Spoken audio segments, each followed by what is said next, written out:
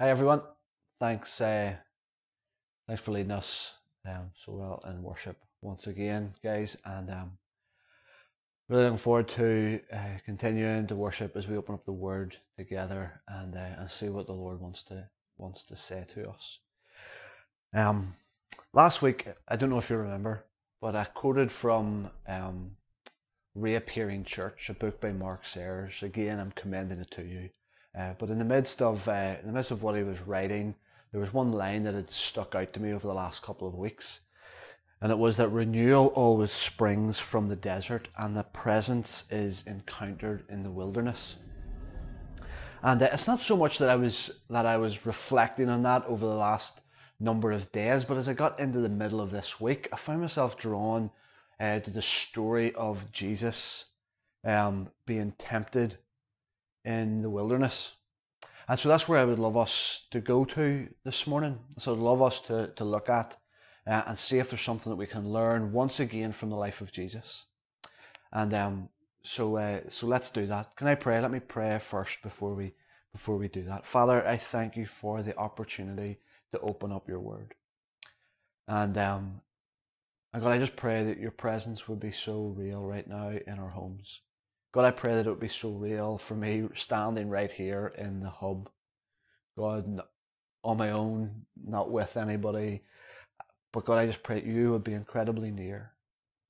God, that we would be able to hear your whisper, be able to hear your challenge, be able to hear your invitation. God, and all that I say would be pleasing to you, my rock and my redeemer. And God, all our ears would be open to hear what it is that you want to say. Thank you that you're longing to continue to form us and fashion us into the image of Jesus. And so we open ourselves fully. We open our hearts, God. I pray that our hearts would be softened. Our ears would be open. God, we would see a glimpse of you as we engage with your word today. Thank you. Thank you, Jesus. Amen. Amen. So Luke chapter 4 is where I would love us to read this story from. It's also found in Matthew chapter 4, but I love us to look at Luke's account. So let me just read the first couple of verses in Luke chapter 4. Jesus, full of the Holy Spirit, returned from the Jordan and was led by the Spirit into the desert, where for 40 days he was tempted by the devil. And I've like that line is interesting, isn't it? He was led by the Spirit into the wilderness. There's one of our translations says he was led by the Spirit into the wilderness for the test. The Passion Translation said he experienced the ordeal of testing. And so over the last wee while, I've been reflecting on the truth and the fact that Jesus, as the writer of the Hebrews tells us, that he was tempted in the same way that we were, yet he was without sin. But he was still tempted, he was still tested in the same ways that we are tested.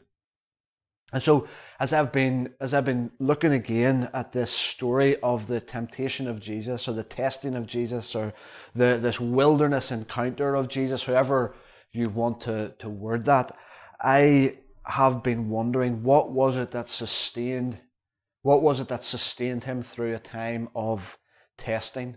What was it that sustained him in the middle of the wilderness? And I've been asking that question for myself. I've been asking that question for us as a church. What is it that's going to sustain us through this time of wilderness? What is it that's going to sustain us through this time of testing and of trial? And I think there's something about the response of Jesus that we can learn, that we could put into practice, that we could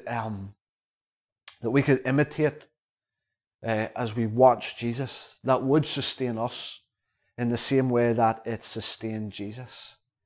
And the first thing I think is important to say is that we need to go back to where Jesus came from. He was full of the Holy Spirit and returned from the Jordan, and it's where he had been baptized. We're told that when all the people were being baptized, Jesus identifying with the people, coming and dwelling among us. He was baptized too. But I love this. And as he was praying, heaven was opened. Like, just to even try to get an image in your mind of this moment. Jesus being baptized, heaven opens, and the Holy Spirit descends on him in bodily form like a dove. Incredible. And then this voice comes, and the voice comes from heaven and says, "You are my Son, whom I love, and with you I am well pleased." See, I think that is what sustained Jesus in the time of testing. That is what sustained him in the moment of wilderness, and that is what we are going to need to hear to sustain us. That we would stand firm in the midst of trial, that we would stand firm in the midst of testing, knowing that we are loved. That's the first thing. Jesus came back from the Jordan full of the Holy Spirit because he'd been affirmed by the Father. He knew he was entering into this knowing how much he was loved. And as difficult as he was going to get, as hungry as he was going to feel, as much as the enemy was taunting him, he knew how much he was loved. He knew how much he was valued, how much he was affirmed. And that is really important. It is really important that he was sustained because of who he was, not what he had done. Verse 23 of Luke chapter 3 says, it tells us that Jesus himself was 30 years old when he began his ministry. And I'm pretty sure that there was stuff that Jesus had been doing. But before he began his ministry, we have the voice of the Father saying, "You're my Son, whom I love, and with you I am well pleased." He had the love, the affirmation of a father even before he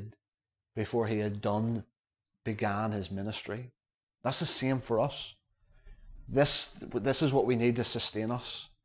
Not what we do, but just who we are. Loved sons and daughters. Affirmed and valued. We have the delight of the Father over us. He sings over us. He delights in us. That is what we need. The knowledge of that is what we need to sustain us through times of testing. The second thing that we see, it's a pattern throughout this encounter that Jesus has with the devil. That every time the tempter comes, or every time the accuser comes, if you are the Son of God, do this. If you are the Son of God, do this. And every time Jesus responds with the Word of God. And that is what is going to sustain us through a moment of testing, through moments of crisis, through moments of wilderness, is knowing the Word. And it's not just repeating verses. It's not just being able to rhyme off certain biblical stories. It's also in knowing how to apply it. It's not just knowing the Bible, but it's the wisdom in how to apply it. And that's what Jesus had. He was so, the Word was just in him. The Scriptures were just so in him that when it came to the moments of testing, whatever the test looked like, he knew the Bible enough to have the wisdom in how to apply it for certain moments, for certain temptations, for certain testings. And so I'm encouraging you that is what will sustain you through the wilderness, is a knowledge and understanding of the Word of God. So I'm encouraging you in this season to take in as much as you can.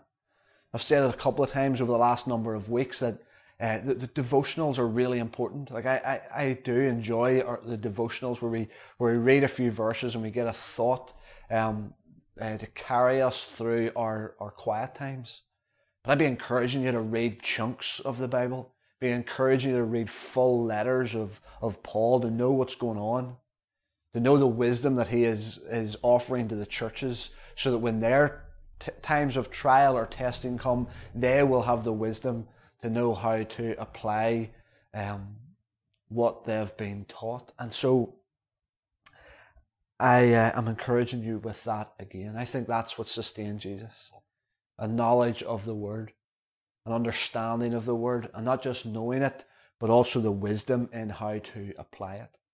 I do think the third thing that sustained Jesus in a time of testing, in a time of wilderness, was the freedom that he had from distraction and the freedom from the life of hurry. And I'm going to talk a wee bit more about this in a few moments. But I think they're the three things that sustained Jesus in a time of testing. And I think there are three things. It's not an exhaustive list. Of course it's not. But it's three things that I think are helpful for us. Knowing that we're loved, we're affirmed, we're valued by the Father.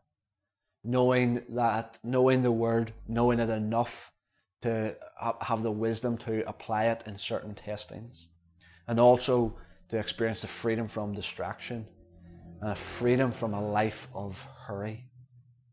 Because for many of us, we have unhealthy rhythms. We have an unhealthy pace of life. And so this time of testing, this time in the wilderness, what will sustain us, I think, is that whenever we're able to get rid of all of the distractions, we're able to try anyway. We're able to try and get rid of the life of hurry that we, for many of us, have become so accustomed to. And so what I love about this story, like it is parts of it are challenging. The accuser comes and he's right in the face of Jesus. And some of that is, we need more time to wrestle through some of those specific temptations. But Jesus is sustained and he comes out the other end.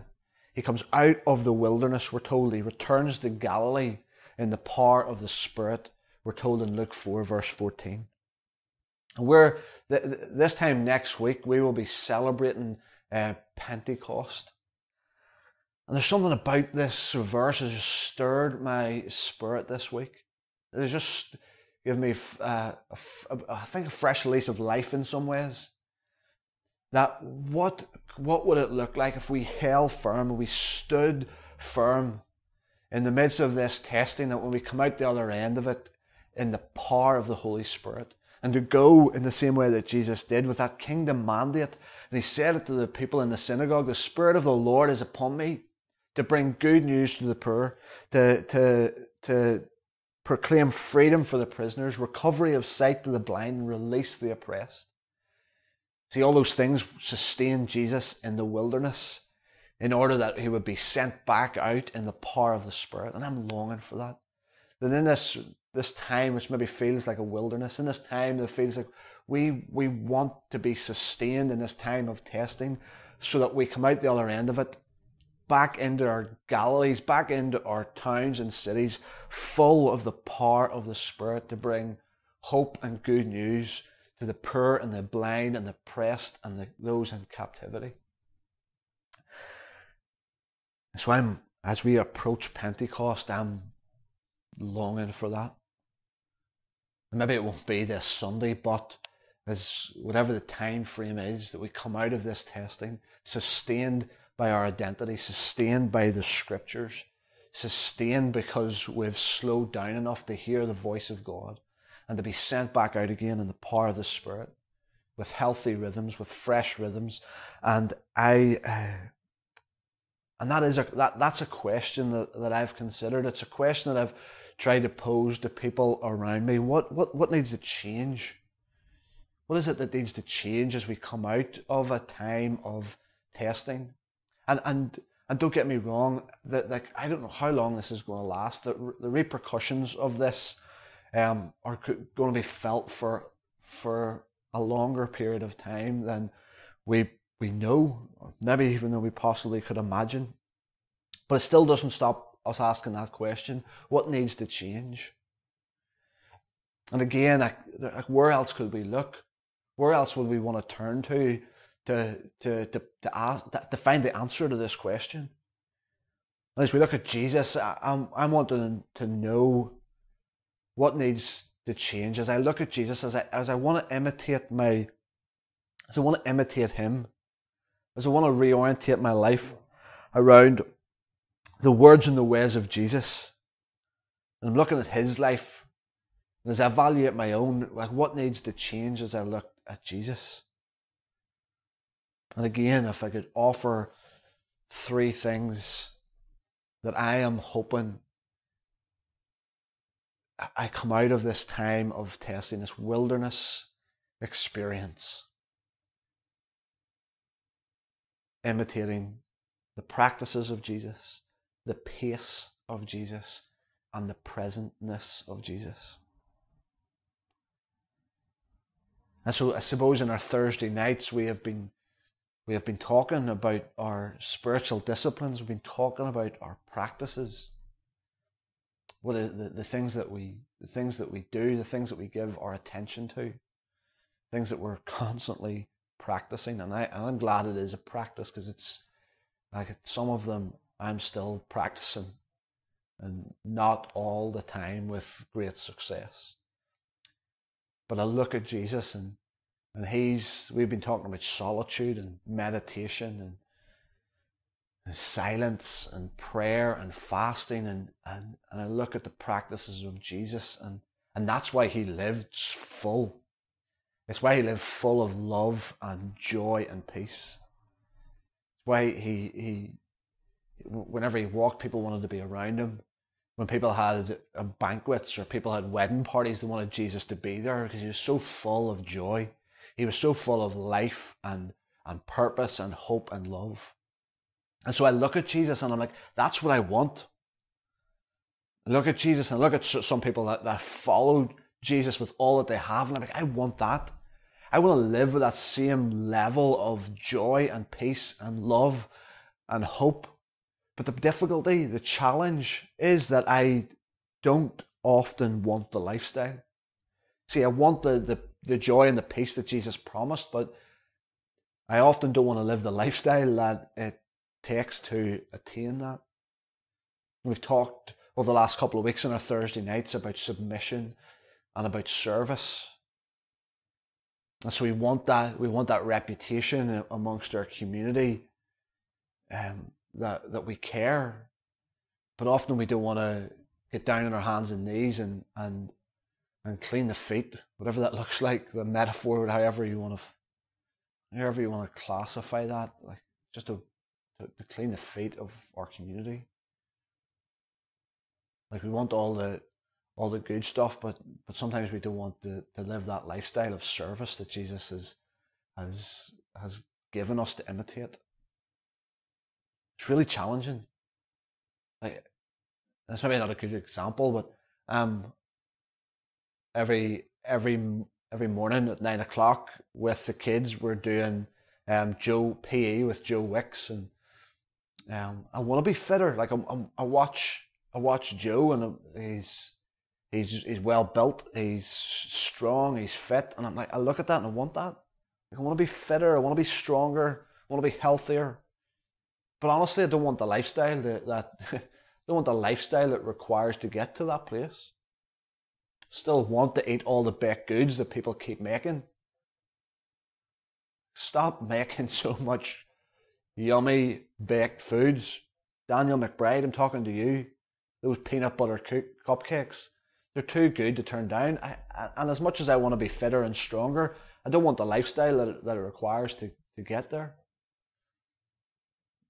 And I don't know if that's a good analogy or not, but we see from a distance joy, and we see from a distance peace and love and a freedom.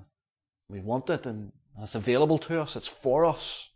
Like that is within our grasp, but it requires a complete reorientation of our lifestyle. It demands sacrifice, demands laying down everything. And the way to self-fulfillment, the only way to self-fulfillment is self-denial. And so that's what needs to change. The practices of Jesus are what I want to imitate. And so there's certain things that I want from Jesus, and if that's what I want, then I'm going to have to consider my practices. We're all going to have to consider our practices. I love Luke 4 verse 22. And just another incredible sign of how good Jesus is and how kind he is. As he came back to Galilee full of the Holy Spirit, beginning to bring good news, beginning to bring joy and peace to the oppressed and the lonely and the hurting.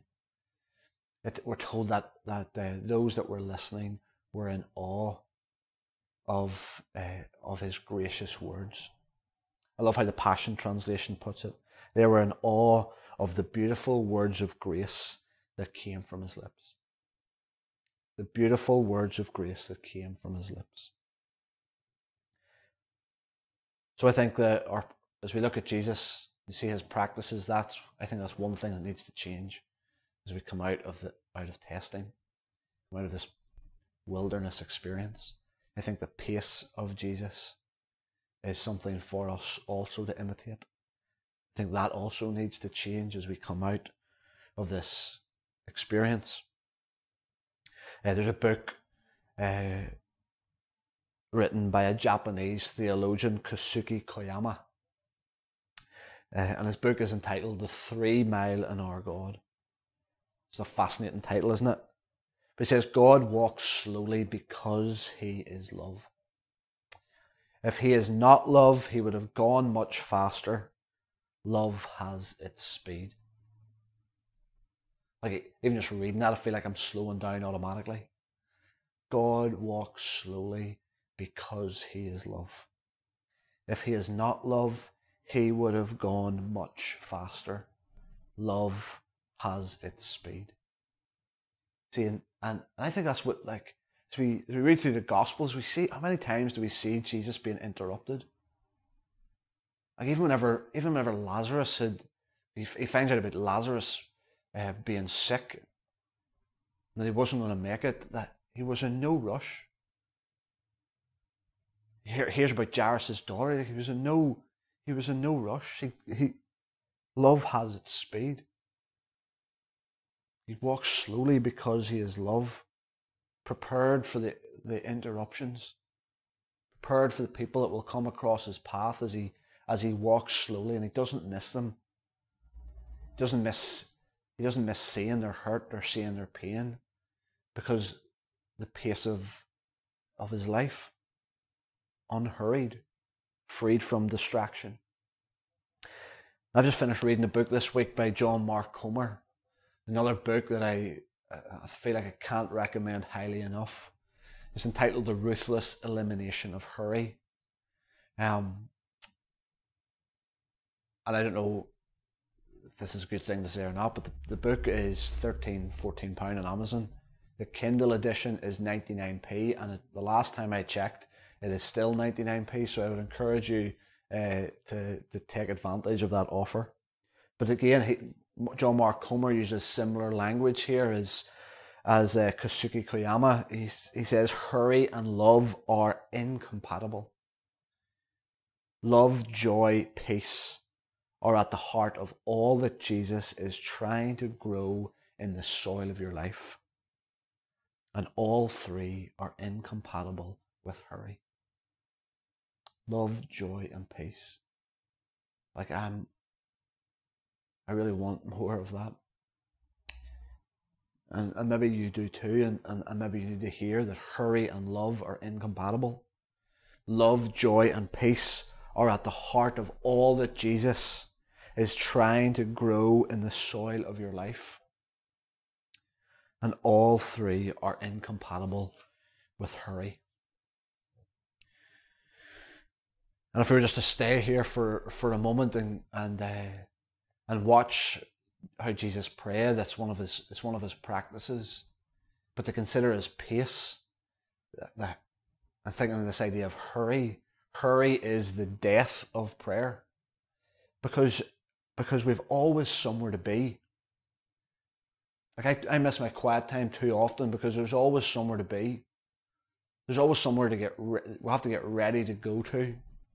And somehow prayer is the thing that gets knocked on down the list. There's always somewhere to be, or do you know what? There's always something else to watch. So quite like the morning prayers can suffer because have somewhere to be, or the evening prayers can suffer because I have to watch this game, or I have to watch the next episode in this series. And so hurry becomes the death of prayer, because we want to get through the series really quickly. We want to get to the place that we're going, and we haven't left enough time for ourselves. It's just so incompatible with love, and it is the death of prayer. And then we have the presentness of Jesus, that I think is another thing that is worth imitating. The presentness of Jesus, that he is present in the now. He's present in the moment. And so when he's with Zacchaeus, he's given him his full attention. When he's with the woman who had the issue of blood for 12 years, he's looking for her. Like it's busy, there's lots of stuff happening, these places to go, but he recognizes that something has happened. And he calls the woman out for her to tell her story. He's present with her in the moment. He's present with Zacchaeus as he sits over the table. And that's why I think Jesus loves being around the table. Because it's a chance to be present in the now. And I think that we have missed that.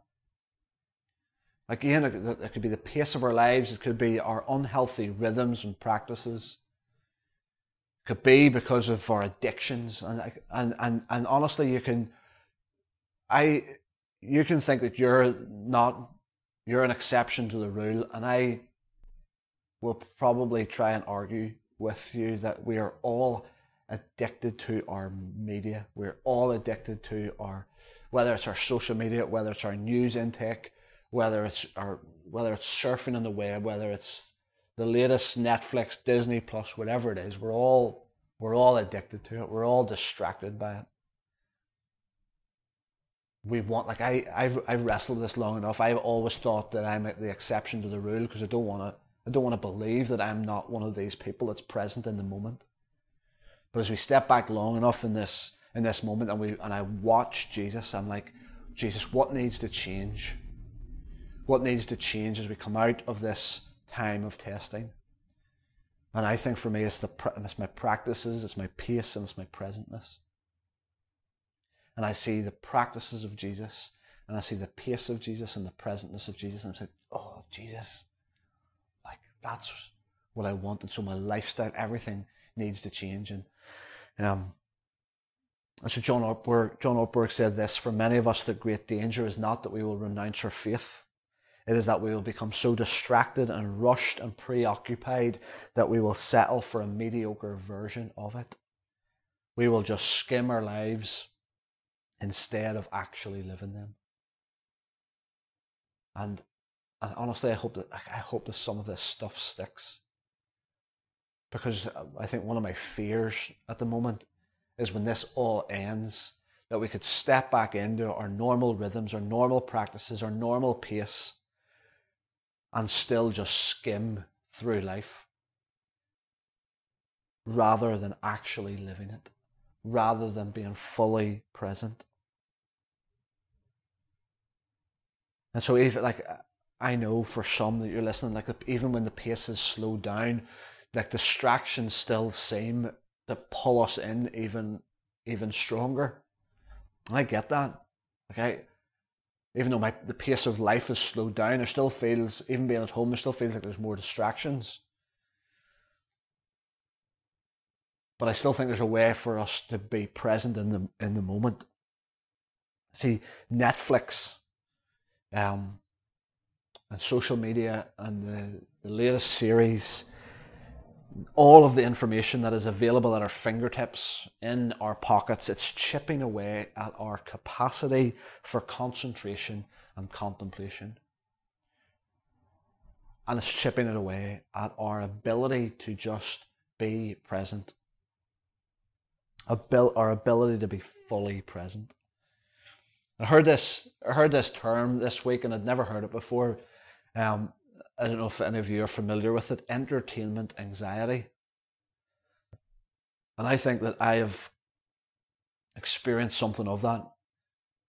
Because one of the most familiar things people say in the course of conversations is, have you watched such and such? Have you seen this series or seen this film?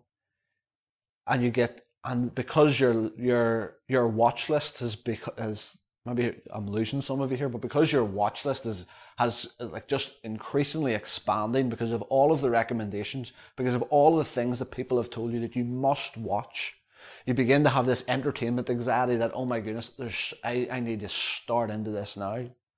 Can't miss the latest series, the latest movie, the latest release, whatever it is.